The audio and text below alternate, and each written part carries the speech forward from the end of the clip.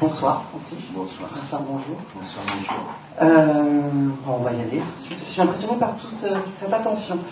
Francis Huster-Hédios, c'est une association inattendue, on ne vous imaginait pas, en biographe d'un grand couturier français, comme ça, vous expliquez dès les premières pages du livre que tout est venu d'un rêve.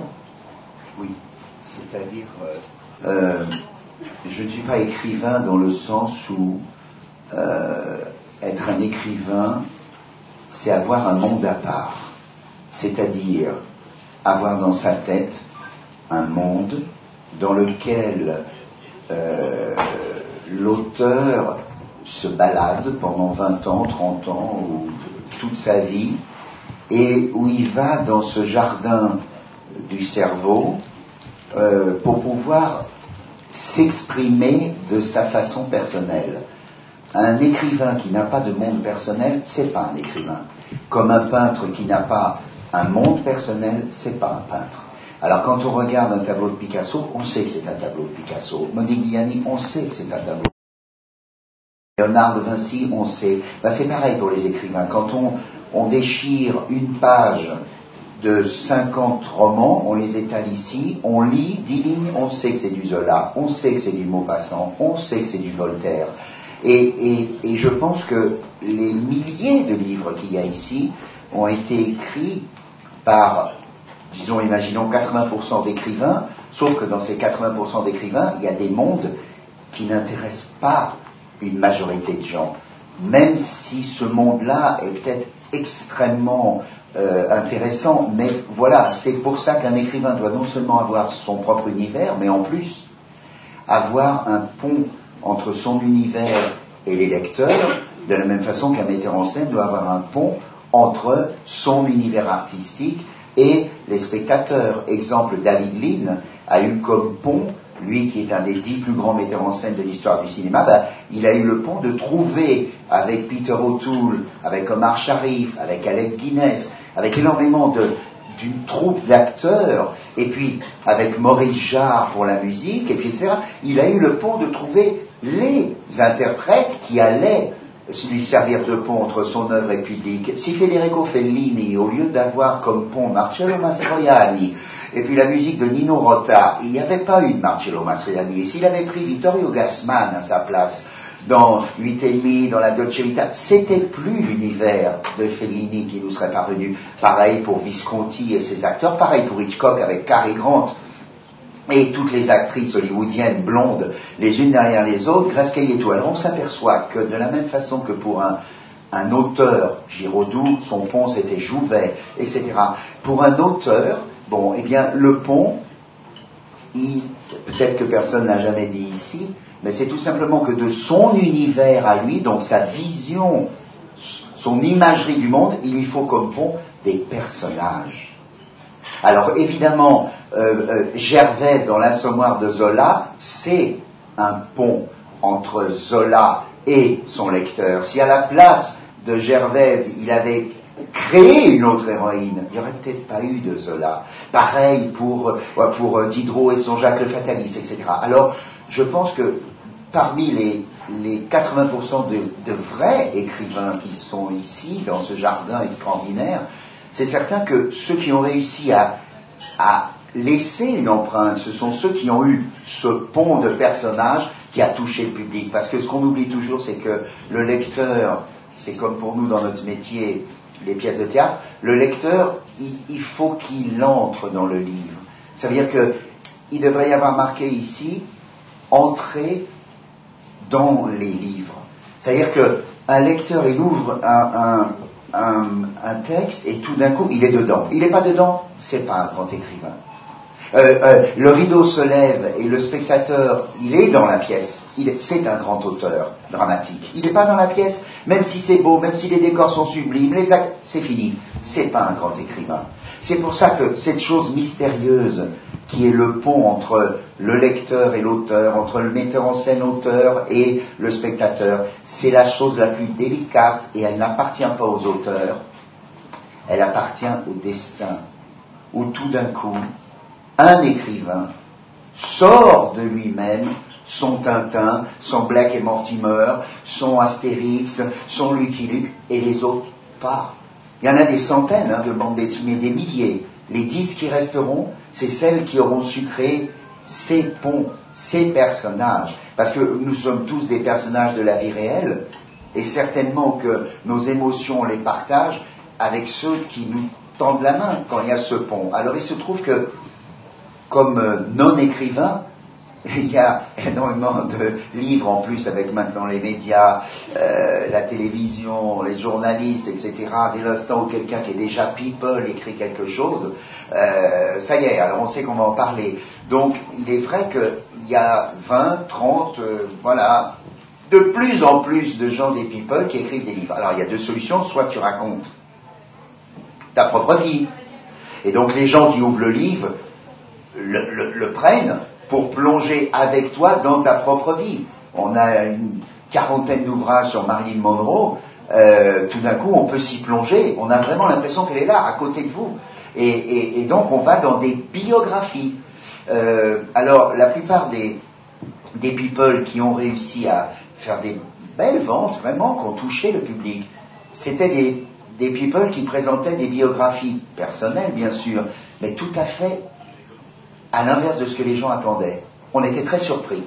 Par exemple, il y a une biographie en ce moment de Sylvie Vartan qui est assez intéressante. Et il y a eu une biographie aussi de vedettes de la télévision. On était très surpris tout d'un coup. Alors là, ça fonctionne. Alors moi, j'ai commencé par écrire il y a quelques années, parce que je suis insomniaque, entre minuit et 4 heures du matin. J'ai écrit d'abord 4-5 livres à partir des auteurs ou des personnages que j'interprétais. Alors j'ai écrit un livre qui s'appelait La Symphonie de Vienne sur Gustav Mahler.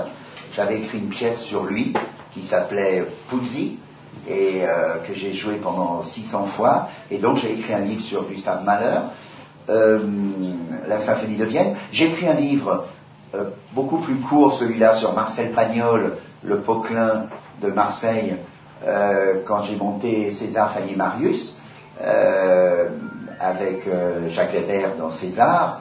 Et puis j'ai écrit un livre sur Albert Camus, mais celui-là il va sortir, celui-là je l'ai écrit il y a longtemps, c'est des notes que je prenais pendant les 963 présentations de la peste, et celui-là il va sortir dans 3 mois. J'ai écrit un livre aussi sur Christian Dior, parce que je voulais, avec la troupe de France, la troupe de théâtre qui avait été créée, où on va dans tous les festivals, jouer des grandes pièces, des Molières, des grands classiques. Cette année, on fera la guerre de Troie, on n'aura pas lieu de Giraudoux.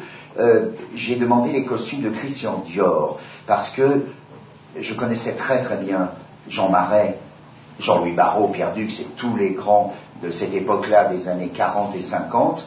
Et le plus grand décorateur de théâtre du XXe siècle s'appelait Christian Bérard. Et Christian Bérard, son ami le plus cher, c'était Christian Dior.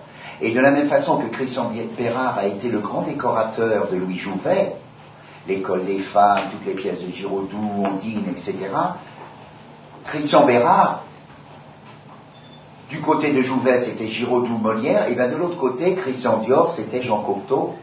C'était des œuvres qui tout d'un coup allaient aussi révolutionner le théâtre. Mais la différence entre Cocteau et Bérard, c'est que, théâtralement parlant, les costumes de Dior sur scène étaient tellement éblouissants qu'on lui a fait critique de prendre le devant de la scène et de ne pas avoir la modestie ou l'humilité de s'intégrer à la pièce elle-même. Alors que pour Christian Bérard, c'était des costumes aussi fous que ceux de Christian Dior, aussi visibles, mais il suivait le parti pris de Louis Jouvet. Alors qu'avec Cocteau, par exemple, il n'y avait pas de parti pris chez Jean Cocteau, et Cocteau laissait la liberté à Christian Dior de créer. Alors au bout d'un moment, Christian Dior s'est senti un tout petit peu en porte-à-faux pour le théâtre, et donc il est resté dans son univers à lui de Christian Dior. Mais je pense que Dior était à l'égal de Christian Bérard, et ce qui est extraordinaire, c'est la différence, et physique, et visuelle, et mentale, entre Bérard et Christian Dior. C'est vraiment comme le couple Bourvil de Funès. Ça, c'est un couple absolument insensé, complètement à l'inverse l'un de l'autre. Alors, quand j'ai voulu écrire un simple article sur le journal pour remercier la maison Christian Dior pour qu'on puisse utiliser les costumes dans les pièces qu'on a montées en associant donc Molière à Christian Dior, tout d'un coup j'ai écrit, et puis tout d'un coup, au bout de 10-15 jours, j'avais 30 pages, j'avais 40 pages, et finalement j'ai écrit tout le livre. Mais ça se ressent très fort en le lisant, c'est un texte, on sent que c'est un texte qui est écrit sous l'influence d'une espèce de pulsion, comme ça, le besoin d'écrire sur ce personnage. On sent, vous dites que vous n'êtes pas écrivain, moi j'ai envie de dire que, je vous laisse juge de ça, mais j'ai envie de dire que c'est un livre d'acteur. Ce qui est très brillant et très agréable à la lecture, c'est qu'on vous entend parler. En lisant Dior qui est à la femme, on sent ce que vous venez de faire là pendant 10 minutes, incapable de s'arrêter parce que le sujet vous porte comme ça.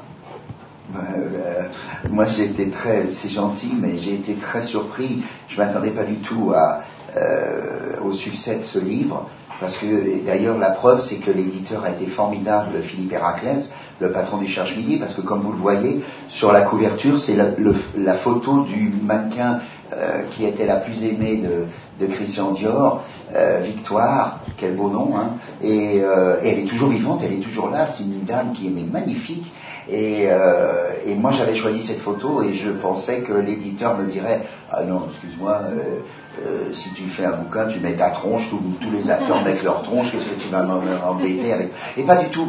Il a été super classe. Et donc je ne m'attendais pas du tout, si tu veux, au succès de ce livre. Et je suis très très heureux parce que je l'ai fait au fur et à mesure. Le livre raconte donc toute la vie de Christian Dior et en même temps ma propre vie, puisqu'elle est très liée à la sienne pour 3-4... C'est ce terme de pont que vous utilisez. Voilà, c'est ça. Vous utilisez presque Dior pour faire un pont entre ces souvenirs que vous avez cherchés, parce que vous ne l'avez pas connu, et vous avez googlisé. Oui, c'est ça. Non, et vos souvenirs personnels. Oui, j'ai pas googlisé dans le sens où, dans les années 70, j'ai rencontré donc tous ceux vivants qui avaient évidemment très bien connu Christian Dior, et donc j'avais des anecdotes sur lui, j'aurais pu écrire même 3 livres, mais c'est surtout que j'ai une perception de l'âme humaine. Comment expliquer ? Je voulais écrire ce livre pour expliquer que vous allez dans le monde entier, et si vous demandez dans le monde entier, la Belgique, c'est quoi ? Immédiatement, t'entendras 3 noms, Jacques Brel, Eddy Merckx et Tintin. Voilà, immédiatement. On ne te dira pas Fernand Crommelin, qu'on ne te dira pas... déjà, je ne sais même plus s'ils savent que Hénin était bête tellement ça va vite. C'est plus, tu sais, ça va à une vitesse invraisemblable. En tout cas, ça veut dire que ce qui est incroyable, c'est que tu vas dans le monde entier, et pour la France, tu as 3 noms qui reviennent, mais tout le temps, c'est la Tour Eiffel, c'est Napoléon, et c'est De Gaulle, et tout de suite après, Christian Dior. Voilà, avant Molière, avant Camus, avant le reste.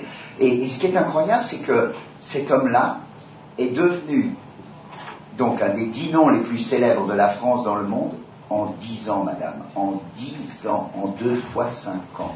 Comme Napoléon, en 2 fois 5 ans. Vous vous rendez compte qu'il y a plus de livres dans le monde entier. La personne sur laquelle on a écrit le plus, c'est pas Jésus. Jésus est 2e ou 3e, c'est Napoléon. Donc, c'est absolument invraisemblable. Eh bien, pour ce qui est de Christian Dior, je me suis donc demandé, si tu veux, mais d'où vient ? Parce que cette aura, parce que Coco Chanel, évidemment, Chanel est connu dans le monde entier, mais c'est tout à fait particulier parce que Chanel, contrairement à Dior, n'est pas associé à l'image qu'on a de la France. Quand je parle, par exemple, pour la Belgique, de Eddy Merckx et Jacques Brel, c'est parce que, et moi j'étais là, aucun de vous n'était là, sauf peut-être 1 ou 2 personnes, mais moi j'étais là, quand Eddy Merckx a remporté son premier championnat du monde. J'étais là quand Jacques Brel, je l'ai vu moi de mes propres yeux, Jacques Brel bien sûr, j'étais là quand il chantait, j'étais là, je l'ai vu débuter avec Robert Manuel, l'opéra L'homme de la Mancha, j'ai vu qui c'était. C'est parce que Jacques Brel et Eddy Merckx représentaient à l'extérieur ce qu'on peut imaginer qu'est la Belgique. Et Dior, comme Napoléon, représente à l'extérieur ce qu'on peut imaginer qu'est la France. C'est-à-dire, au moment où tout semble perdu, on gagne. Au moment où on fait on a le défaut de tomber dans la prétention et l'orgueil, c'est nous les plus forts, on perd. Et toute la vie de Christian Dior est absolument exemplaire, que parti de rien, comme Napoléon. Et Dior, on peut aller jusqu'en haut. Et ce qui est extraordinaire, c'est que ces deux hommes, Napoléon et Dior par exemple, l'image qu'on a d'eux est à 50% contrairement, le contraire de ce qu'ils étaient vraiment. La haine, la rage, la jalousie, les horreurs qu'on peut raconter sur Napoléon sont inimaginables quand on sait ce qu'il a vraiment fait, dans quelle époque il a été obligé de le faire et pourquoi il l'a fait. Et la France aujourd'hui, c'est pas une histoire d'être bonapartiste ou pas, la France aujourd'hui, elle lui doit de toute façon, entre lui et De Gaulle, c'est deux colonnes. Si vous enlevez De Gaulle et Napoléon de l'histoire de France, la France ne serait pas où elle est, avec ses défauts et ses qualités. C'est exactement pareil pour Christian Dior. Quand on va dans le monde entier, ce couple infernal, puisqu'ils se détestaient, Coco Chanel est la seule à ne pas s'être rendue aux obsèques de Dior. Le jour des obsèques de Dior, il y avait 300 000 télégrammes. 3 0 0 0 0 0. 300 000 télégrammes venus du monde entier. Il y avait tout Paris qui était là. C'est ce jour-là que Pierre Berger a rencontré Yves Saint-Laurent et dont il est tombé amoureux ce jour-là aux obsèques. Et ce jour-là, il y avait Cocteau, il y avait le monde entier qui était là. Qui était en train de mourir? Un homme qui avait donné une image qui restera cimentée de la France. J'explique, c'est très simple. Christian Dior est un petit garçon qui naît dans une famille bourgeoise, très forte moralement, et cette famille, donc la famille Dior, la maman était très autoritaire. Elle avait dit d'ailleurs, elle dira à Christian Dior quand il était adolescent qu'elle lui interdit de salir le nom de Dior à la devanture d'une officine quelle qu'elle soit. Et Dior avait un frère aîné qui s'appelait Raymond. Il est né donc en 1905 et il y a la guerre 14-18. Ils sont en Normandie, à Granville. Ils sont obligés de venir à Paris pour échapper aux Allemands qui arrivent et pour, dans un quartier riche, le 16e arrondissement, ils s'installent là. Un oncle de la famille fait de la politique. Un autre oncle fait aussi de la politique. Et donc, ces deux oncles vont définir que le petit Christian, il fera de la politique. Son frère aîné, Raymond, s'engage pendant la guerre 14-18. C'est un héros de la guerre. L'autre frère est un garçon qui aura des problèmes psychiques toute sa vie et qui finira dans les hôpitaux. Et la sœur de Christian Dior, dans l'autre guerre, 39-40, elle sera une héroïne de la résistance, elle sera arrêtée, dénoncée, arrêtée par la Gestapo, elle sera emportée dans les camps de concentration et par miracle, elle en reviendra. Donc voilà, un jeune adolescent qui passe son temps quand il est enfant à s'occuper de botanique, des fleurs, à noter tous les noms, complètement enthousiasmé par le jardin familial, on lui coupe ça pour venir à Paris. Et là, à Paris, il commence un parcours secret, puisqu'il cache son homosexualité à ses parents.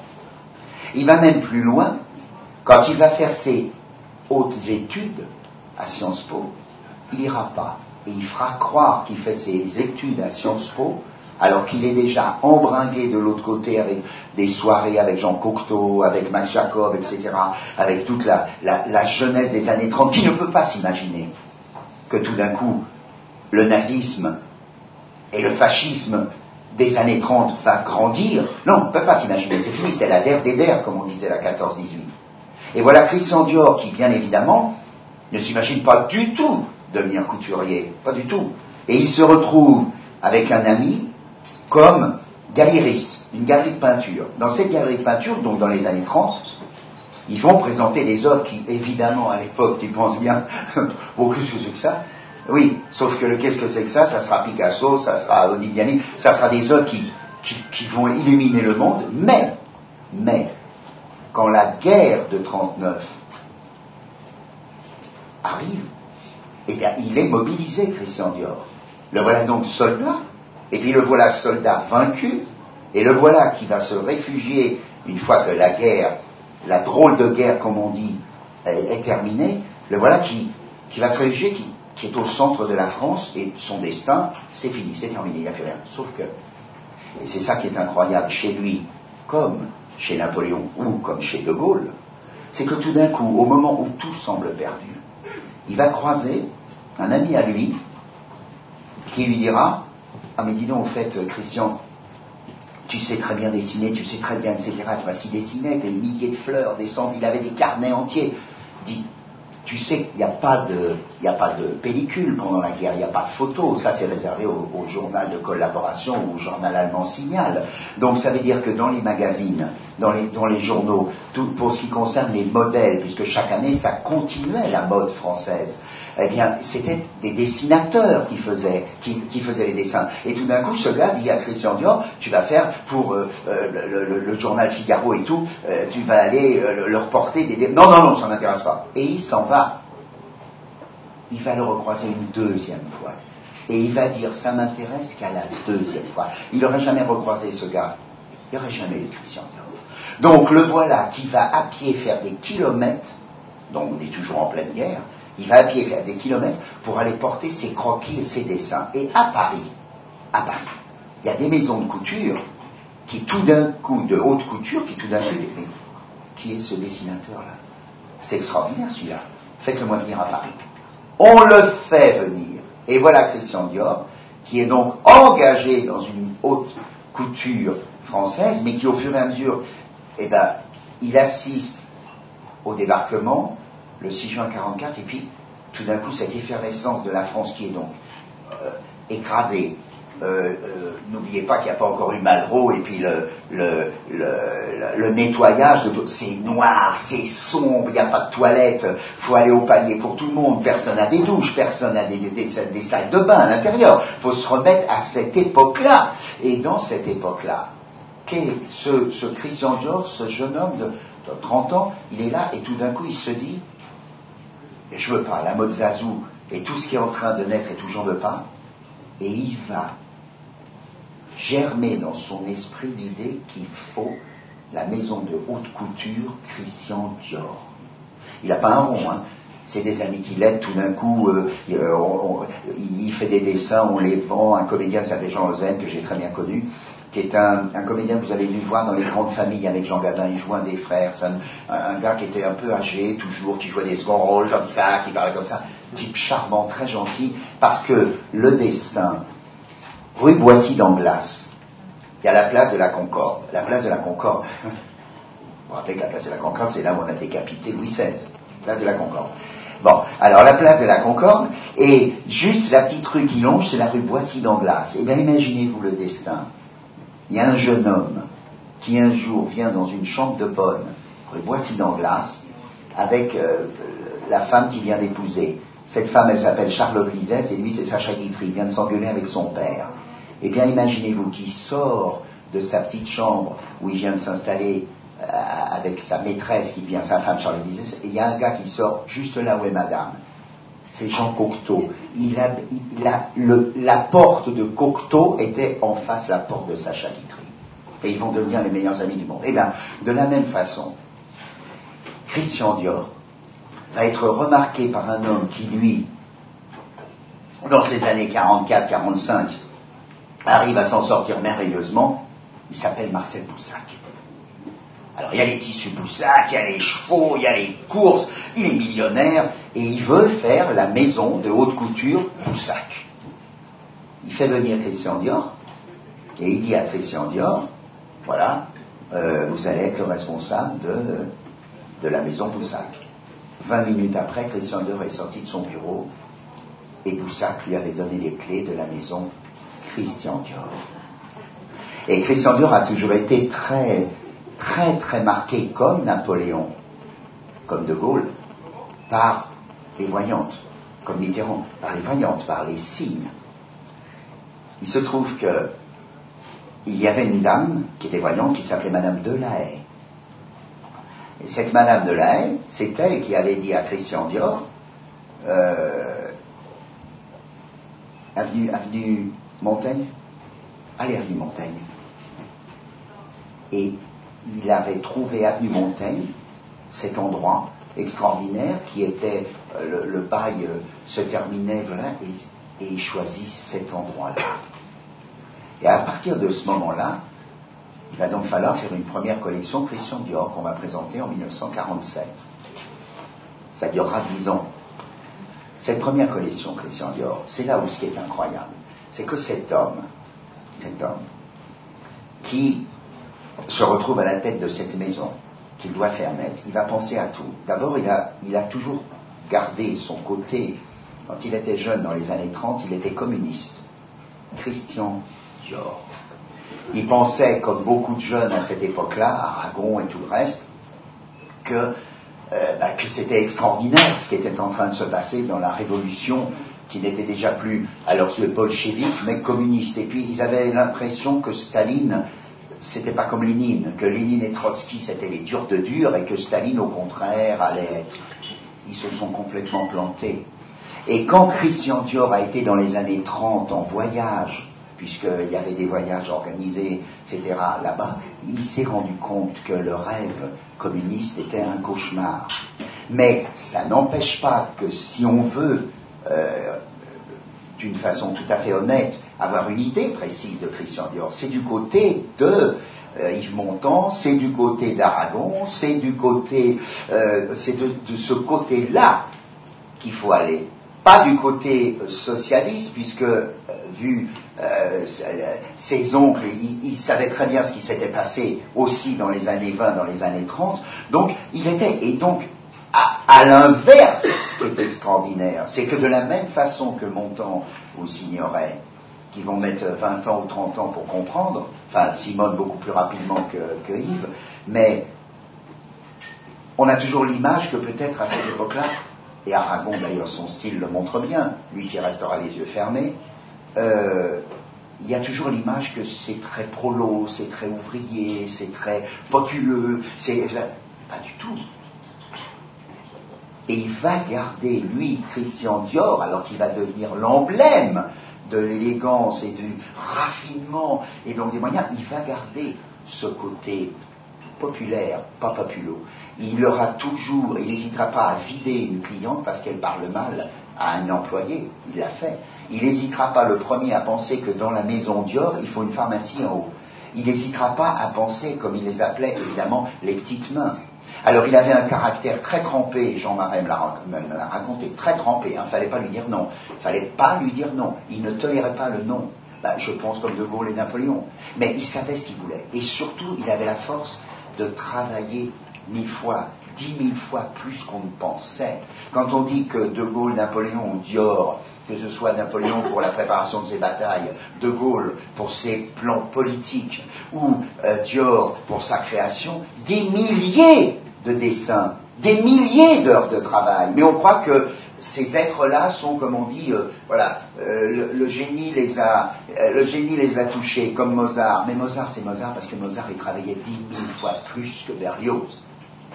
C'est peut-être ça la vérité.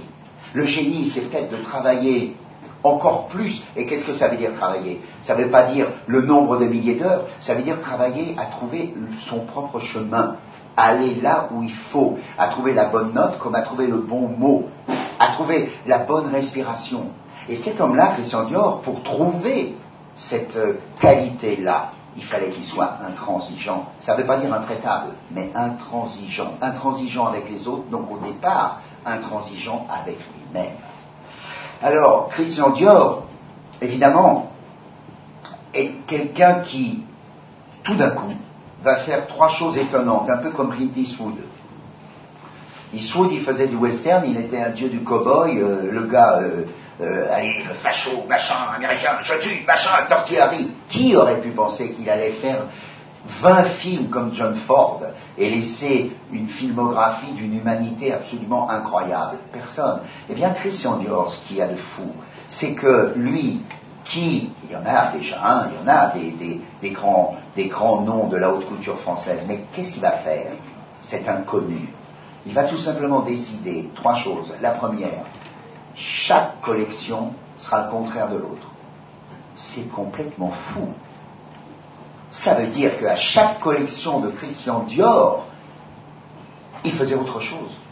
Il n'est jamais resté sur un acquis. C'est qui ça? C'est Molière qui fait les Faubourg Scapin et qui fait tout d'un coup le misanthrope. Alors que Corneille n'a jamais été capable de se remettre en question. Jamais. Donc ça veut dire qu'il a cette force incroyable de se dire qu'il ose lui-même aller contre lui-même et il ose lui-même se renouveler. Et donc ça veut dire qu'il va se conduire comme quelqu'un qui ne peut pas s'arrêter à un échec, puisqu'il sait que la fois d'après, ce sera autre chose. Donc c'est plus qu'un simple un grand nom de la haute couture, c'est un explorateur. C'est pas un archéologue parce qu'il n'aura pas été vers le passé, mais c'est un explorateur parce qu'il va trouver d'autres choses. Et la première chose qu'il va trouver, qui a l'air peut-être si facile, comme on dit que la musique de Mozart, c'est les oiseaux, c'est magnifique, c'est tellement léger, on a l'impression que c'est beaucoup plus dur de faire du Wagner ou du Mahler que de faire du Mozart. C'est le contraire, c'est la légèreté qui est plus dure.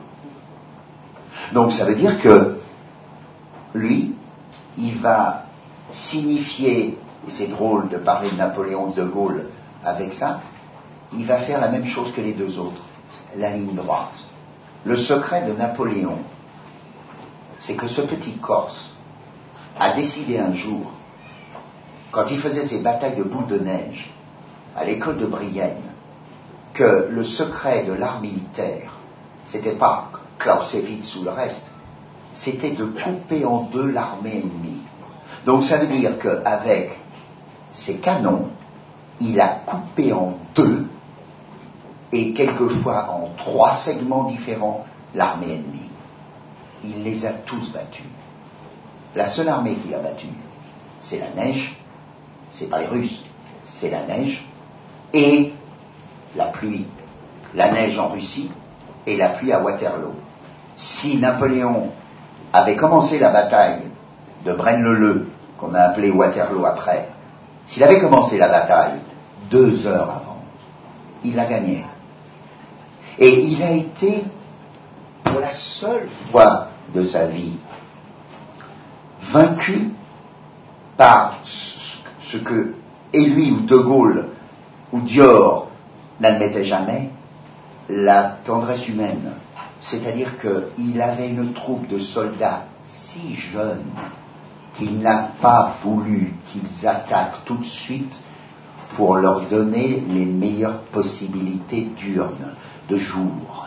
S'il avait eu sa véritable armée, à 5 heures du matin, il les faisait partir. Et bien c'est exactement par cette faille humaine que Napoléon s'est perdu.